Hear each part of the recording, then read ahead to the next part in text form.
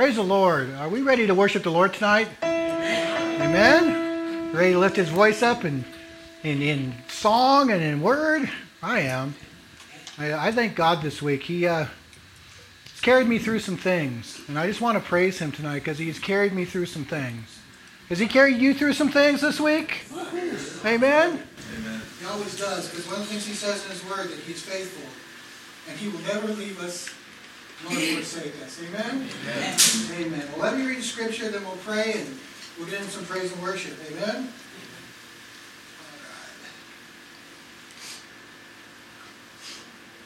All right. Let not your heart be troubled. You believe in God, believe also in me. In my Father's house are many mansions. If it were not so, I would have told you. I go to prepare a place for you. And if I go and prepare a place for you, I will come again and receive you to myself. And where I am, there you may be also. That's his promise. Take that, family, and accept that promise. And remember that promise this week when you go through stuff. Amen? Amen. All right, let's pray. Father, tonight we just want to praise you and honor you and thank you. Thank you for our lives. Thank you for your love. And thank you for this time.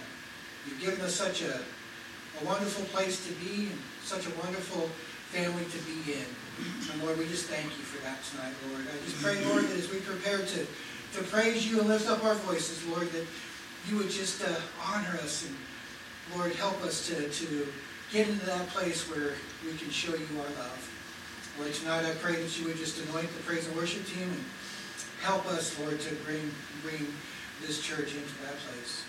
Lord, be with the rest of the service. Be with our brother Sekou as he prepares tonight to bring the word. We love you. We praise you and we honor you. We ask these things in Jesus' name. Amen. Amen. Let's all stand. We got Blake back and Jimmy back, and we're happy that they are done with going through the illnesses that they went through. And then we have Mike on the road, and we have Kevin, who is ill and in the bed. So it's funny how, usually in most churches they talk about CEO Christians, Christmas and Easter only, and you have the biggest, amount of people show up on Christmas and Easter. But this is a different day and age, and so we want to keep those in prayer that could not be here, whether they're traveling or they're ill. Just make sure that we continue to lift them up. They are with us in spirit, even though they're not with us in body, and so they will be missed. But we praise God and hope that he continues to be with them as he is with us. Amen? Amen.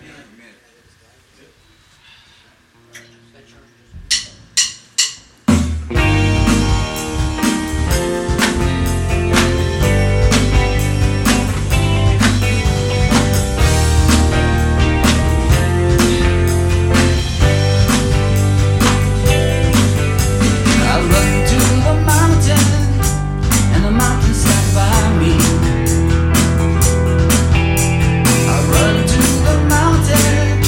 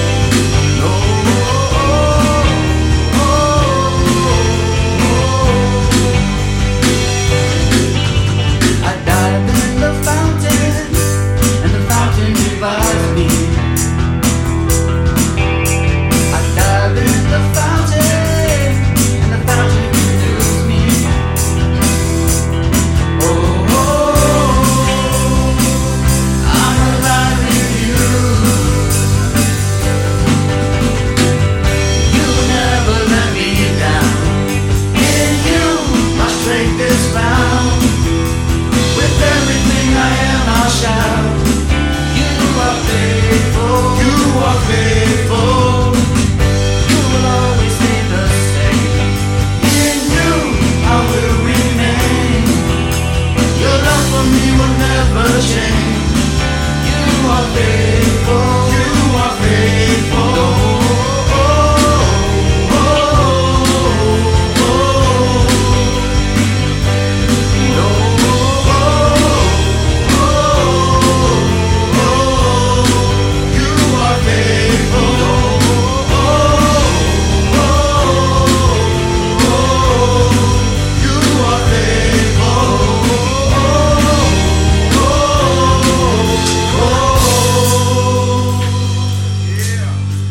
In good times and bad times, you're with me. You're faithful. In sickness and trial, you're with me. You're faithful. In triumph and blessing, you're with me. You're faithful. In mercies abounding, you're with me. You're faithful. In strength for my weakness, you're with me. You're faithful. In all my temptations, you're with me. You're faithful. You'll never forsake me. You're faithful. You're with me. You're faithful. You will never let me down. In you, my strength is found. With everything I am, I'll shout. You are faithful. You are faithful. You will always be the same. In you, I will remain. Your love for me will never change. You are faithful. You are faithful.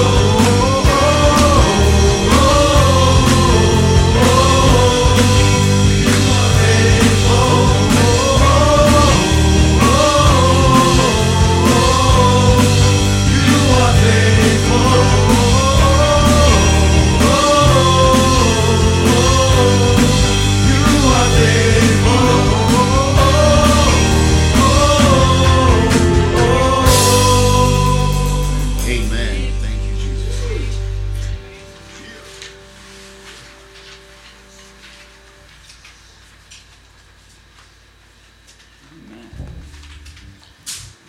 Next song is a rendition of Little Drummer Boy.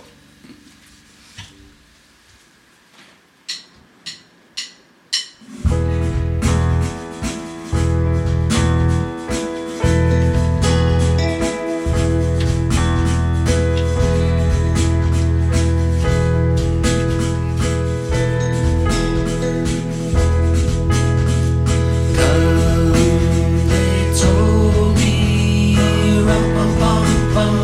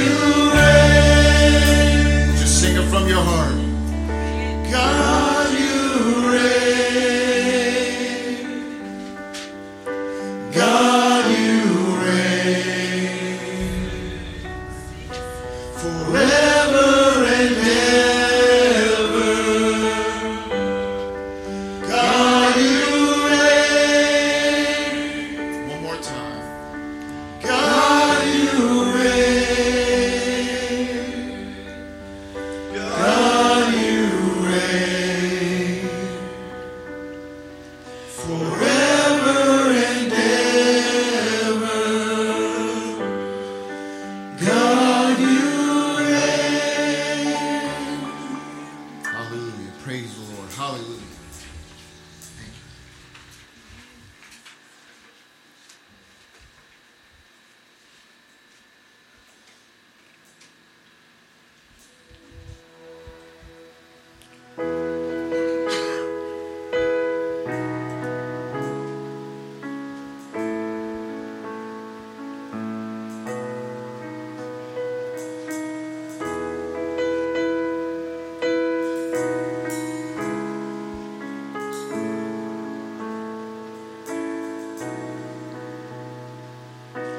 We fall down, we lay our crowns at the feet of Jesus. The greatness of His mercy and love at the feet of Jesus. And we cry, holy, holy, holy. We cry, holy, holy, holy. We cry, holy, holy, holy is the Lamb.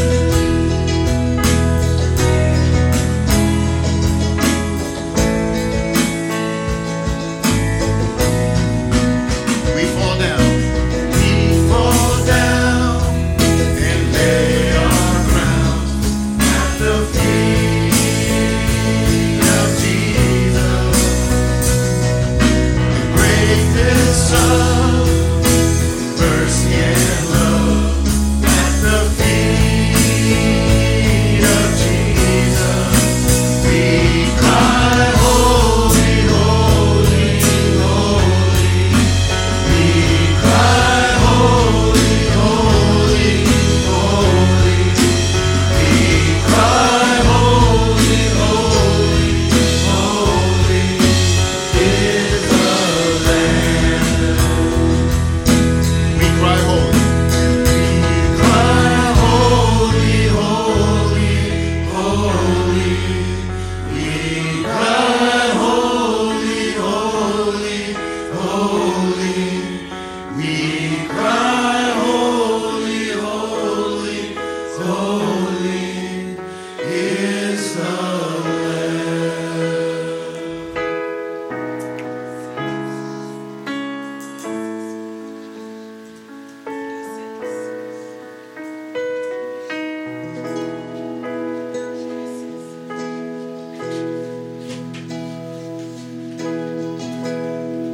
When the music fades and all is stripped away, and I simply come, longing just to bring something that's on earth that will bless your heart. I'll bring you more than a song, for a song in itself is not what you have required. You search much deeper within, through the way things appear. You're looking into my heart. I'm coming back to the heart of worship, and it's all about you. It's all about you, Jesus. I'm sorry, Lord, for the things I've made. It's all about you. It's all about you, Jesus.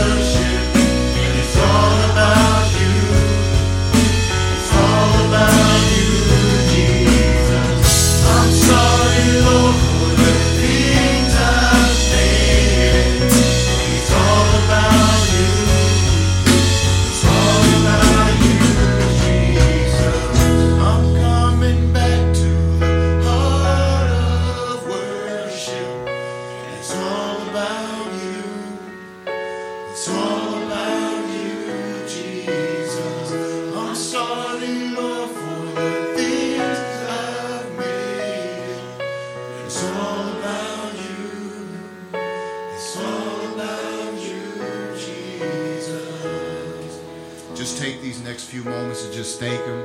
Praise him for who he is in our lives, for who he is to each and every one of us, and just give him thanks in this moment. Thank you, Lord Jesus.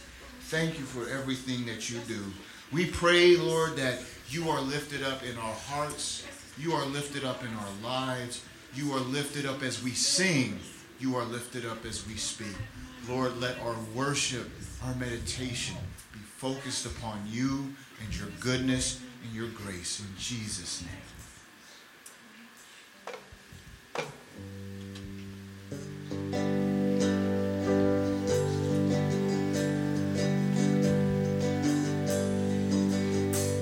And I've heard thousand stories of what they think you're like. I've heard the tender whisper of love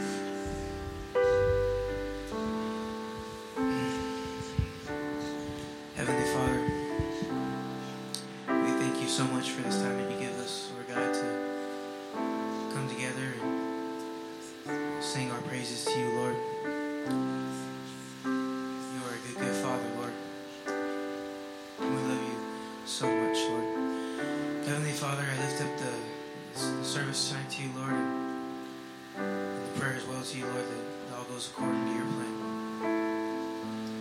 Again, I thank you for everything that you do for us. In Jesus' name I pray. Amen.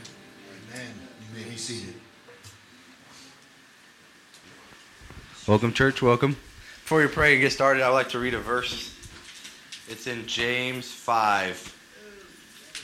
It goes on. It says, starts off, it says, "Be patient then, brothers and sisters. Wait upon the Lord's coming. See how the farmers wait patiently for the land to yield its valuable crops, patiently waiting for the autumn and spring rains. You too be patient and stand firm, because the Lord's coming is near." I just want to encourage you, brothers and sisters, to be patient and stand firm in the faith. And let's not be weary in doing good. Let's pray. Heavenly Father God, we come to you, Lord. We thank you, Father God, for your love and mercy and your grace that you pour upon us daily. We ask you, Father God, to be here as our brothers take you to share the message with us, that you just soften our hearts and open our eyes to the word, Lord. If there's anything that hinders us, Father God, we ask you, Father God, to give us the strength to lay that down to your feet, Father. In the name of Jesus, we give all glory and thanks to you. Amen. Praise the Lord, praise the Lord, praise the Lord. I love it, hearing all those wonderful voices when we praise and thank him for what he's doing in our lives. That praise and worship was wonderful. It's hard for me to get through that last song. That last song always tears me up, and it even teared me up tonight. I just think of that song, Good, Good Father, and all the words that are in it. It's just amazing. Amen? Amen. Well, we're come to that time where we get to invite our brother Sekou to come break the bread of life for us. But before he does, I have a question for you. Why do bees buzz? Because they can't whistle.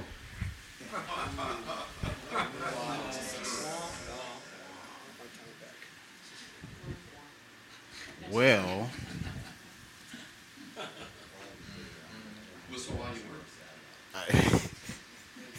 you would think that after a while, wow, this font is really small, that I would be used to that. And I still have to adjust, but praise God. Honestly, what we need in this season probably is more humor than anything. It's good to be with y'all, but I recognize the time and I recognize the season. And for those of y'all that know me well, and for those of y'all that don't know me, I hope not to really ruin your mentality, not of me, but about what I'm getting ready to say, because I've been known to say things from time to time that cause people to go say, what? But this is probably something that resonates with a lot of people in this room. And let me preface this by, I am 100% elated about the birth of Jesus Christ and its importance. I am also, by the same token, not a big fan of Christmas. And I will tell you why. It's not that I am against the celebrating of Jesus' birth. I grew up in a household of a lot of pomp and circumstance and show, and none of it more apparent than around Christmas. So at a young age, I saw more of, you have to play the part, you have to put on the Christian face and all of this other stuff, because we have family coming in. And it wasn't just in the home, it was in the church. And it wasn't just in the church. This is the 70s. Some of y'all go back a little bit further, but I'm not talking about the Sears Roebuck catalog. What I'm talking about, though, is even in those days, the inundation with Santa Claus, with Be Good, or this creepy man who you never see and somehow is able to step into people's homes and do breaking and entering in multiple states and never get caught. We're never charged. If we did that, we'd be in trouble. And he keeps a list of whether you're naughty or nice. And you're going around the whole entire year going, wait a minute, where is this dude that he's constantly watching me to see my actions?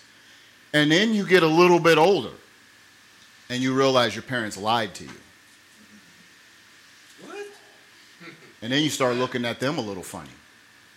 Well, if you lied to me about this Santa Claus guy, then what else did you lie to me about? And then the whole thing of Christmas just becomes what's real and what isn't. And after a while, I got into my teens and things dissolved. And I said, you know what? I'm just going to head out. My dad told me, if you don't like the rules, you can get out. Guess what I did? Phew. So then it's a lot of Christmases living in the streets during the winter. And this is Minneapolis. This isn't Arizona. This is Minneapolis. So there's been many attics that I've slept in. And the only thing to keep me warm was staying up underneath a blanket and E&J. And this is in my teens. And so when you get older and become a parent with that mentality, all of a sudden you get 5 kids, and now you're repeating the same cycle. And I'm like, I'm not lying to my kids about this guy, this voyeur who is watching them the whole entire time. I'm not doing that. Oh, but I'm not doing that. They should know what Christmas is about. And then my grandma, this is a good Baptist woman, she got highly upset with me because I wouldn't put up a Christmas tree. The only few arguments I ever got into with my grandma, and there weren't arguments. It was pretty much she said, and that was the end of it. But it was about a Christmas tree. You're robbing your kids of Christmas. Actually, I kind of think I'm reorienting them to what Christmas is, but I'm not going to go there. Respect your elders. And so, growing up with this jaded mentality, it took a while for me to get, you know what? Christmas is about more than pomp and circumstance and selfishness and gifts and all of these other things. Number one, Christmas is about Christ. Number two, and ironically enough, it was in prison that I got to see some very real demonstrations of giving. See, I was in 1A, and that was interesting. And then I ended up in 4A, for those of y'all that were in GEO. And in 4 Alpha, when I first got there, and they did it every year, it was the whites. Ironically enough, it was the whites, and the heads would get all this stuff together, and they would make burritos and all. I mean, it was a big thing, and they blessed everyone in the pod. It didn't matter what race you were, whether you were able to contribute or not. Everybody got the same thing. And the thing about it is, even though I had dealt with enough heads when I was in the prison, in this pod, these guys were very genuine. They weren't racist. Even one with swastikas and all that stuff that he had on him ended up becoming one of my best friends on the yard, and John's. And I'm a black guy that speaks Hebrew. But it was seeing this, the fact that, okay, we have a structure and we got to make sure that all the races are taken care of, but at the end of the day, we're still people. And I'm going, you would have never thought to see this in this environment. And then to get out and to be around less than perfect Christmas.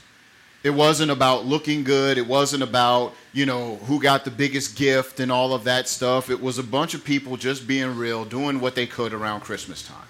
And slowly, it started to grow on me about what we as Christians really should be about instead of what I had learned as a child.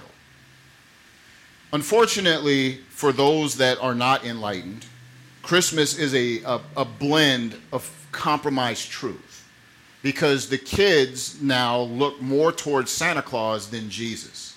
And we sing equally, almost sometimes even more so, about Santa Claus than Christmas. One of the most popular songs has been number one for several decades, and that's frightening because I remember when this woman first started. But who? Mariah Carey. All I Want for Christmas Is You. For some reason, that song seems to top the list every single year. Is that about Jesus? No. I Want a Hippopotamus for Christmas. Is that about Jesus? No. And if it is, we're going to have a serious doctrinal talk about what you perceive Jesus to be versus what he actually is. He's not a hippopotamus. And so we have this blended truth about Christmas. And unfortunately, because we are who we are, we kind of go along with the blended truth so that we don't upset the apple cart. And so we teach our kids about Santa. And then later on, we teach them that, we're lying to you about Santa. He doesn't exist. But in all reality, we, more so than anything, need to be oriented to what Christmas is actually about. Not capitalism, not all of the different, put on the Christmas spirit and then live like a hellion for the rest of the 11 months, but to actually get back to what Christmas is and not be ashamed about it. Not put an X in front of it and go Xmas so we don't offend anybody, but to say, you know what, this actually is about Christ. Even though, yes, Christmas came about, or is first documented in 1038 in England, of all places, as Christmas. So really up until that point, and while before the church really split, this is a few years after the main split, because the main split's about 1015. This is 1038 when you record Christmas. And so it's not a big tradition except for the last 1,000 years. And it really didn't get super big until the last 150. So before we think that this has been a Christian tradition, Christ has been a Christian tradition. Christmas, as we know it, is a created tradition. And I'm not here to knock on Christmas as it is, but to point out that while you're going through it and however you choose to celebrate it, make sure you keep Christ first. Turn, if you will, to John, the first chapter. John chapter 1, 1 through 14.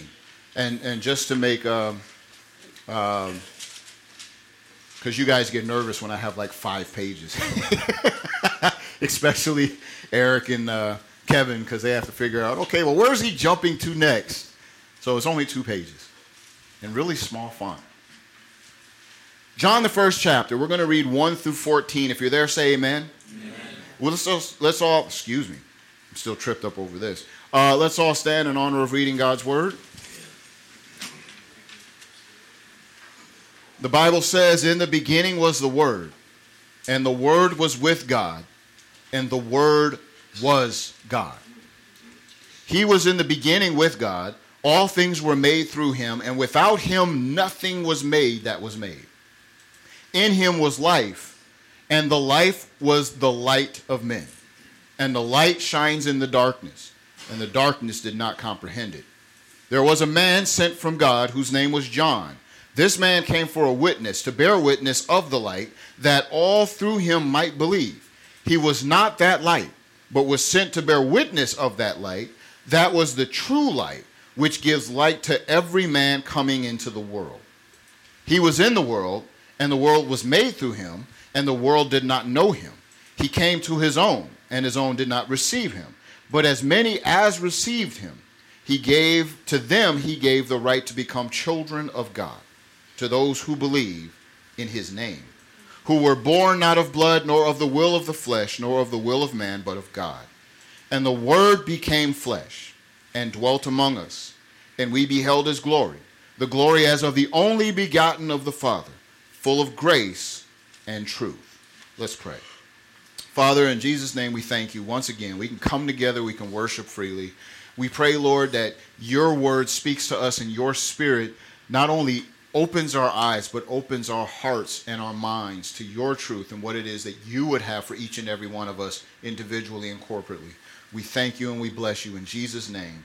Amen. Amen. The reality of Christmas, you may be seated. Sorry, Bobby. The reality of Christmas, the reality of what we celebrate, is that light was introduced to darkness. That is the ultimate gift. That order was given in the midst of chaos. That life was given in the midst of death.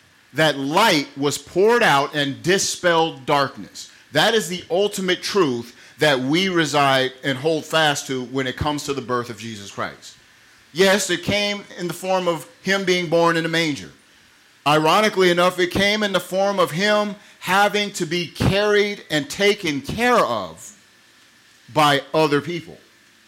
Jesus, King of kings and Lord of lords, humbled himself not only to come into the world in flesh, but didn't come as a 33-year-old man saying, all right, let's do this, fully grown and fully active and fully cognizant.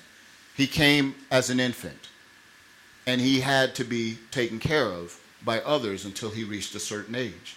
Not only that, but if you look at the line that he came through, the names of some of the people that he came through. You would think he would have came through, great, wondrous people, and some of them were, David being one of them. But wait a minute, David wasn't perfect. So let's go down the list and look at some other people. Rahab. Maybe we shouldn't go there. Well, how about Ruth? Wasn't there like a Moabite? Aren't they not even supposed to be married into the Jewish lineage? So they were inbred. They weren't from the Ozarks. They were inbred. I'll let y'all read the story. But if you look at Jesus' lineage, it's scandal. It's so many reasons to go, your family is no good. And this is what he was born into. And then he was born not in Jerusalem, but in a manger. He was born in Bethlehem. He lived in the hood, Nazareth. We talked about that last week. And yet, he humbled himself in order to go through with the mission given to him by the Father. And because he went through and did what God instructed him to do, even though he is God, don't get that wrong, because he says in the beginning was the Word, and the Word was with God, and the Word was God. And that in itself would cause a problem with a lot of people. Because how are you with God, but you're God? And then we get into Trinitarian arguments and things like that, which I'm not here to get into. But the Word states what the Word states. And later on, didn't Jesus say, when it came to the Word of God, and he's quoting Psalm 86, he says, doesn't your Word say you are God's and the Scripture cannot be broken? So for any of us trying to rewrite John chapter 1, verses 1 to try and say, well, the Word and God are really two separate entities, not one. They are two separate and still two. There's two separate and one. Amen. I'm not going to try and sit here with my elementary brain and try and correct the Word into what makes sense to man. I'm not going to do that. Because that's what gets us in trouble with arguments about doctrine in the first place. Contradictions aren't in the Word. Contradictions are in man trying to understand the Word. Let's move on before we get into trouble. But it says that the Word was with God and is God and was there from the start. So you would rightfully think that Jesus had the authority to come into the world as he is. But he chose to come into the world in humility. But yet, he submitted himself to everything that he created and was at their mercy. And none of that is more evident than him being on the cross, facing A, the wrath of God for all the sins of man, 2, facing the wrath of man because they had no idea what they were doing. But for all the reasons that the adversary stirred up, he calls himself a king, he's a threat, or he calls himself God, or whatever the case may be, Jews, Romans, we all put Jesus on the cross. Before you get mad at the Jews and start thinking, well, they're Christ killers, Christ died for our sins. Is there anybody in this room or that room without sin?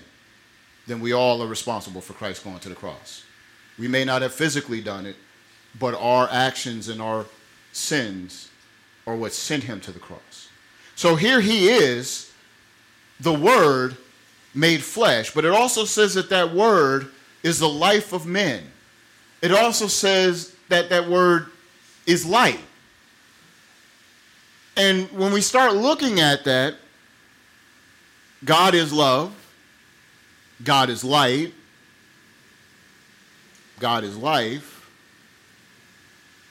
So really what they're saying is that nothing up until this point and nothing outside of Jesus Christ is real life, real love, or real light. And if you think about it, light and dark are diametrically opposed. They don't get along. Bloods and Crips get along more than light and dark does. When light shows up, what does darkness have to do? It has to leave. And the only time darkness can stay, I can't say shine, the only time darkness can stand fast is if light leaves. So really, who's got the upper hand in this conflict? Light. We can have forms or imitations of it, but true light, true life, and true love comes through Jesus Christ. I want you to think about that as we start intermingling Christmas concepts, because if we don't exercise caution, we can allow that light to be commingled with darkness, and we send a mixed message. When I was in Geo, we had a choir that was made up of Mormons and Christians and secular people and all that stuff. It was a great big choir. And the Mormons, for some reason, are really, really good at creating harmony. And, you know, I got upset with them because I talked about Kirk Franklin did this song called Now Behold the Lamb. And I tried to explain it to them, and they called it rabble and noise. And I was like, okay, I'm going to bow out of this conversation before we have some not Christian interaction. The not Christians with me acting like I'm not Christian. And so at the end of the day, the big stir and the big stink that went all the way up to the chaplain, and the chaplain backed my argument, even though he was saying exercise caution, is that the Mormons obviously wanted the choir to go everywhere. But I was in charge of the Sunday service and Tuesday and a couple other. And so when it came to especially Sunday, can we come and bring this choir? No. I'm not sending a mixed message. I'm not going to have non-Christians or para-Christians praising God together and then sending that message to Christians going, it's all good. No, it's not. We are going to keep this focused on Jesus. We are not going to send a mixed message. And if you're going to fire me or throw me out, then so be it. But I'm not going to be the one that lets that in on my watch. It caused a stink for at least 2 to 3 years. But we have to be careful about that, because we will allow the message to get mingled to the point where people don't take it seriously, like some of us stopped taking our parents seriously because they lied to us about this jolly red guy in a suit. In Luke chapter 1, verses 76 through 79, you have Zechariah prophesying about his son, John the Baptist. This was right after he had his ability to speak restored. And in his prophecy, he's talking about John's role, but he's also talking about the Jesus that John is going to be the forerunner for. In 76, he says, and you, child, will be called prophet of the highest, for you will go before the face of the Lord to prepare his ways, to give knowledge of the salvation to his people by the remission of their sins, through the tender mercy of our God, which the dayspring from on high has visited us, to give light to those who sit in darkness and the shadow of death, to guide our feet into the way of peace. That is a much needed message even now, because many people sit in darkness and the shadow of death. Darkness would be where there is no vision, and we know that where there is no vision, the people perish. Where there is no direction, or even worse, where there is misdirection, because somebody is taking advantage of people because of the darkness to guide them in a way that they know is going to cause them self-destruction. In darkness, there is no hope. As a matter of fact, the opposite of hope would be fear. Hope is an expectation based on God's truth. Fear is an expectation based on irrational, no truth whatsoever. Like, for instance, I told y'all when I was younger, I watched the movie Jaws. I lived in Minnesota at the time. Jaws terrified me to such a point that I didn't know, but I'm thinking that the entire earth is really on top of water. Every part of the earth is on water. And really the depth of the dirt is not that deep. Maybe only about 2-3 feet, 4 at the max. I didn't know. I saw Jaws, well, that movie came out in 70-something. So I was under 10. So when I saw that, and I saw the way this shark would come up and jump on boats and all of this other stuff, and I'm going, And then I'm looking outside going, okay, he can't get through the concrete easily. So I'm going to walk on concrete, I'm going to walk on blacktop, and I'm only going to go as far as the basement. Because if I go on dirt, this shark could come up at any time. Has that ever happened? No. That's never been on the news in Minneapolis or anywhere else, as far as I know, where a shark comes out of the dirt. Don't tell me about that stupid Sharknado movie. Stop it, Brian. But no shark has ever jumped out of the dirt at somebody. But fear had a hold of me. And fear made me think irrationally. And so I didn't have hope in something good. I had fear that at any moment this great white shark named Bruce was going to jump out and attack me. That's how fear is. You ever notice, go out there on a pitch black night, get away from civilization, there ain't no street lights, and then let's see how much fear you got on the inside of you when you go out there and realize, okay, I ain't in the city no more. When we were up north, there was a little bit of fear. When we heard that, when we were out by Deb's mom's cabin, her parents' cabin, and we heard, we went outside in the dark, there's no lights. We get out there, and all of a sudden we hear this dog just barking. Roar, roar, roar. And we're like, okay. And then we heard, ah, and the dog got quiet. Fear, a little bit of fear came up. Yeah, we're going in the house. We're going to get the loud, yappy dogs to let us know if there's anything around. We didn't know. And that's when fear creeps in. A lot of people are trying to escape darkness by using stuff that numbs their mind or numbs their senses because they don't want to be in the darkness anymore. We have the light of the truth, but that's a little hard for them to grasp. So they reach for something that dispels the darkness in the form of a false light, like drugs, alcohol, television. The shadow of death is something unfortunate because it means that you're in the shadow of something, which means something is blocking the light from reaching you. I want you to really think about that, because a lot of Christians can still end up in this situation.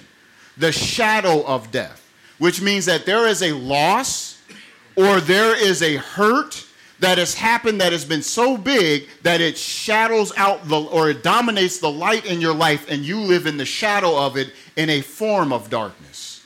It could be loss of a relationship. It could be the tragedy that you suffered in a relationship. It could be a loss of your dream or a loss of your freedom. But something that you lost, that loss is so big that it dominates to point to where you live in its shadow despite the light that's shine around it. And Jesus says, or Zechariah says about John, that his ministry is to usher in the one who will lead us from darkness and the shadow of death into the way of peace, or shalom. And that peace is in Jesus, where there is unity. That's not peace like, hey, peace out, bro. You be good. It's peace that means you're well because of who you're with. You're strong because you're attached to something stronger. The state of peace in shalom is the fact that I have peace because I'm secure in what I am attached to.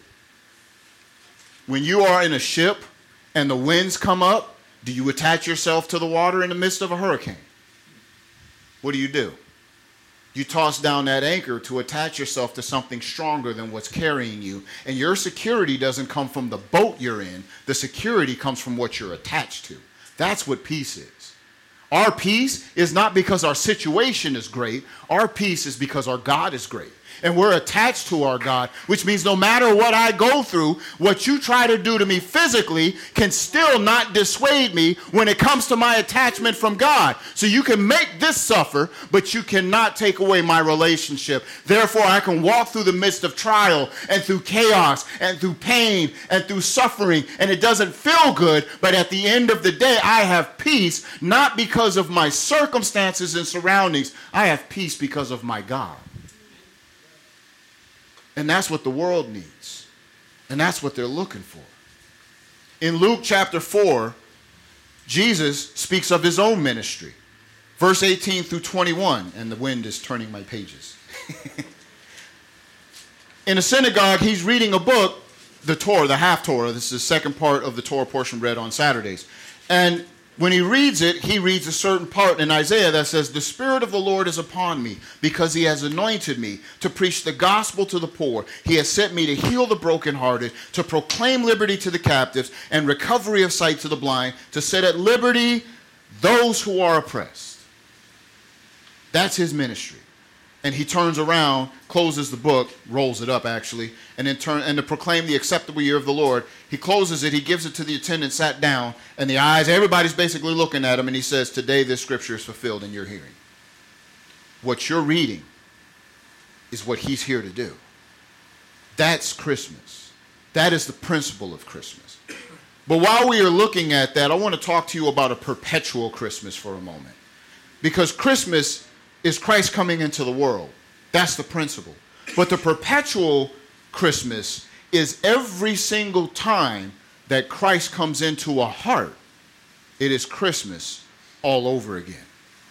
We're celebrating gifts and all these other things. We should be celebrating the salvation of somebody who comes out of darkness into his marvelous light because they have accepted Jesus Christ into their heart. He has taken up residence, and now light is dispelling darkness, life is dispelling death, and love is dispelling hatred. Paul mentioned in his ministry in Acts 26, and I know I'm going to a whole lot of scriptures, so it'll be on the board hopefully. Paul's conversion was very powerful, and he's explaining this to a king, and in it you see the gospel template. You want to think modern gospel, it doesn't change, because God doesn't change. So when he's talking about what happened, Acts 26, 12 through 18, he's telling them, look, while thus occupied, I journeyed to Damascus with authority and commission from the chief priests at midday, O king, highest point of the sun. Along the road, I saw a light from heaven brighter than the sun. So a light brighter than the brightest the sun can get to us where we're at. Shining around me and those who journeyed with me. And when we had all fallen to the ground, I heard a voice speaking to me saying in Hebrew, for those of y'all that question why I study Hebrew, saying in the Hebrew language, Saul, Saul, why are you persecuting me? It is hard for you to kick against the goads. This is Jesus. This is after his resurrection, and he's speaking Hebrew. But let's get off of that. So I said, who are you, Lord? And he says, I am Jesus, whom you are persecuting. But rise, stand on your feet, for I have appeared to you for this purpose, to make you a minister, a servant, and a witness both to the things which you have seen and of the things which I will yet reveal to you. I will deliver you from the Jewish people as well as from the Gentiles, to whom I now send you. To do what? To open their eyes, in order to turn them from darkness to light and from the power of Satan to God. So here's another addition. If you're walking in darkness, you're walking in the power of who? And it's interesting. It wasn't a trick question. and it's interesting that it says from the power of Satan to God. What does that tell you? That Satan's exercising power over you because you are walking in darkness is not personal. It's all power. When I come to you in a position of power, I don't want to know who you are. I don't care. I'm exercising authority. And that's how devil is in each and every one of our lives. And if you think that, well, I can just do a little bit of darkness and I'm good, that's not in your favor. There's no personality. You don't make a deal with the devil. Do you make a deal with the casinos? They don't care who you are. For those of y'all that go to casinos, they don't care who you are. They care that you got money. They're making a deal. And if you renege on the money, guess what they're going to do? Exercise authority. They don't care who you are. And that's the same way that the devil is. When you dance with darkness, you're dancing with a partner who could care less about you. The only thing he wants to do is see you fall so that he can grab you, take you right before the throne and say, see, this is what your image is doing. Straight to God. You created them in your image. And look what they're doing with your image. He has no sympathy for you whatsoever. But when it says turn them from the power of Satan to God, it's not the power of God, it's to God. He wants to have a relationship. The power is because of love. The authority is because of love. But he doesn't want you to know his power or his authority on top of who he is. He wants you to know him as he is, to have a relationship with you.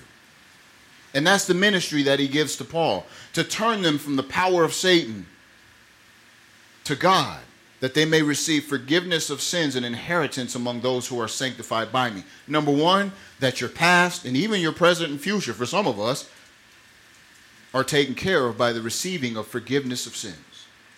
Number two, that your future is taken care of because it's not just, okay, you good, but that you, that's a joke.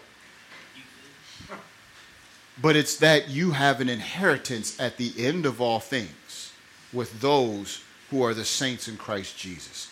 That is, you can't give me no gift better than that on Christmas or any other day. That's the ministry. And that wasn't just given to Paul. That was given to all those who have a responsibility to preach the gospel and evangelize. Let me ask a question. How many people in these two rooms have a responsibility to preach the gospel and evangelize? Let me see your hands. It should be everybody. It should be everybody. Every one of us. You may not stand in the pulpit, and I hope you don't stand on the street corner unless God tells you to do that. But you can speak the gospel to the very people around you. And often, they don't even realize that that's what they need. You say, but I preach, I talk to people, but nothing happens. You can sow a seed. Paul says, one sows and another waters. So you can sow a seed, and somebody else comes along and waters that seed with something that they speak. The work is not in vain.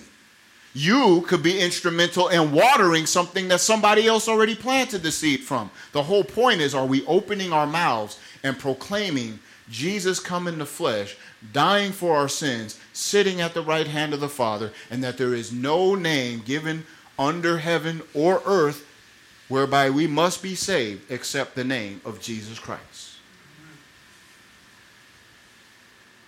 Each and every one of us can celebrate Christmas on a daily basis by doing just that.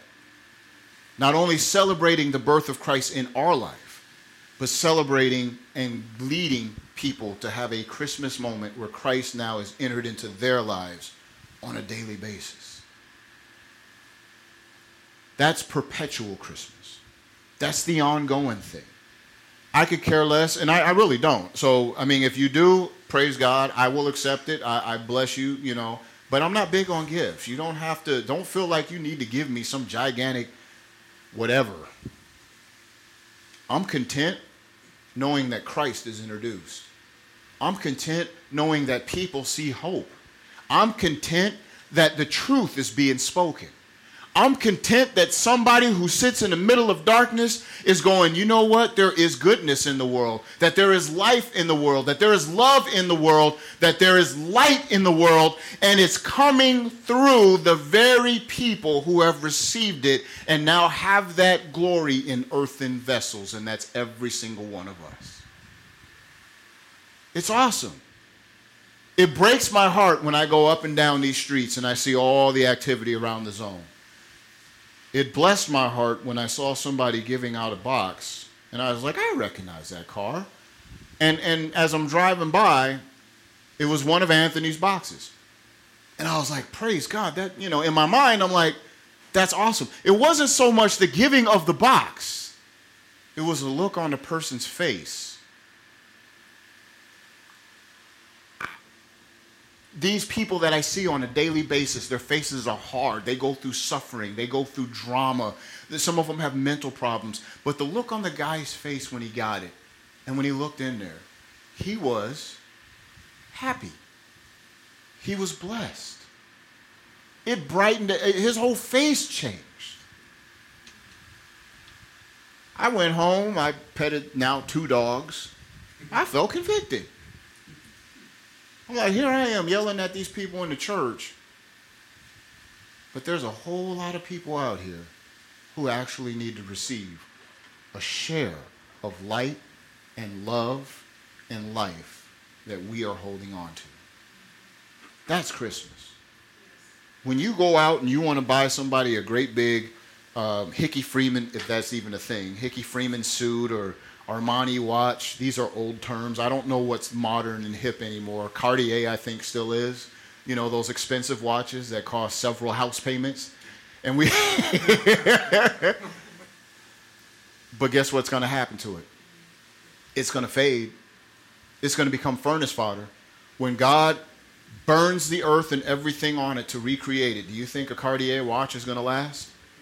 It may last longer than the person you're giving it to, but it's not going to last when God redoes everything. But the light, love, and life that we are instrumental in sharing with others, guess what? when we see them on the other side of life in heaven, and we can recognize that the gospel has eternal truth, eternal consequences, and eternal blessing, that's a gift that will outlast anything that we could ever give them on this side of the earth. So as we think about Christmas, both the principle and the the ongoingness of it, I'm not going to try and say that again. I want to keep my teeth in. Think about that. The best gift you can give anybody is more love, more light, more life. I understand, and I'm closing, but I understand around me there's a lot of suffering. And I understand the nature of this church. I try to communicate that, and I try to do it in various parts and portions. The fact that, think about it, we're a church full of abused people who are trying their best to not only overcome the abuse that they've suffered, but also deal with the abuse that they've caused. And this time of the year doesn't make that any much easier. But at the end of the day, the best thing to drag each and every one of us out of the mindset of abuse is to realize the love, the life, and the light that has been given to us that's a lot stronger than any darkness that's ever been inflicted on us. And that's the one thing that we can give that will outlast any darkness that we face. Is that going to happen overnight? No. But as we go through this season and all the depression and the hardship and the things of that nature, just remember what you've been given. And that's light, love, and life. True light, true love, and true life. And not only have we been given it, but we can also turn around and share it and begin a cycle of blessing instead of continuing a cycle of hurt and pain. You say, well, what about my background? You can do that because your background now is what? New creature in Christ. You say, what about my history? You can do that now because your history now is new creature in Christ. Well, what about my mindset? Maybe sometimes we need to start thinking that our mindset is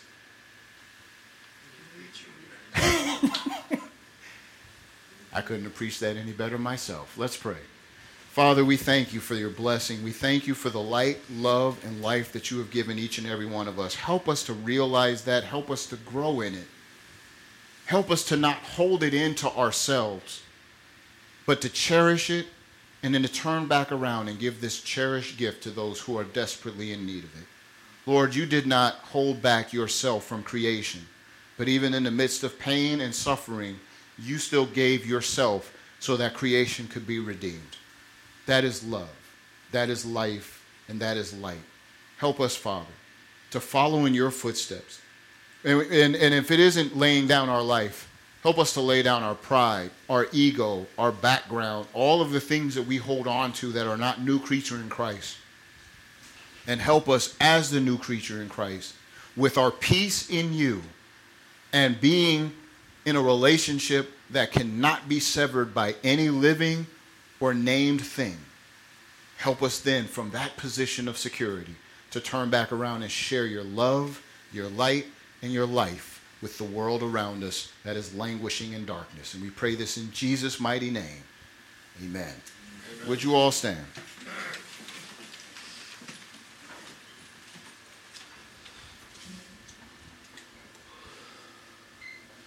Now, just because I said I'm working on the whole Christmas thing and getting better, if any of y'all come over my house and play that Mariah Carey song, we might beef.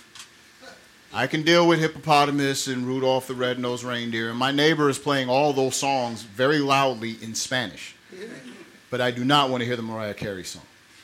But at the end of the day, don't get so caught up in the gift giving, and I didn't give a gift as big as so-and-so because I don't have as much money as so-and-so. Let's be a blessing to one another with our light, with our life, with our love.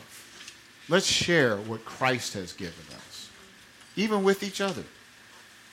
Sometimes, I won't say his name, but he's very country. It's one of two very country people I know. But sometimes the biggest blessing I get is some of the stupid pictures that I end up seeing on my phone. And I'm just like, really? And I have one I'm going to send back to him about the different grades of cooking meat, which is like rare, medium rare, well done, and you were the chosen one, Anakin. But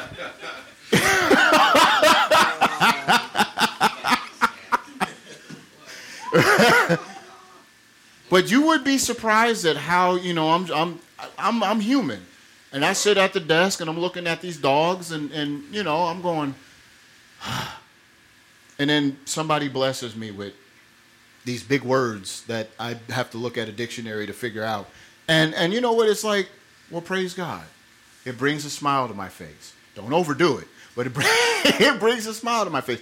We can share with each and every one around us what Christ has given us. And it doesn't always have to be the holy these, thous, and those. We can share our joy. We can share our happiness. Sometimes we can even share just companionship and quietness. Let's lift our hands for the benediction.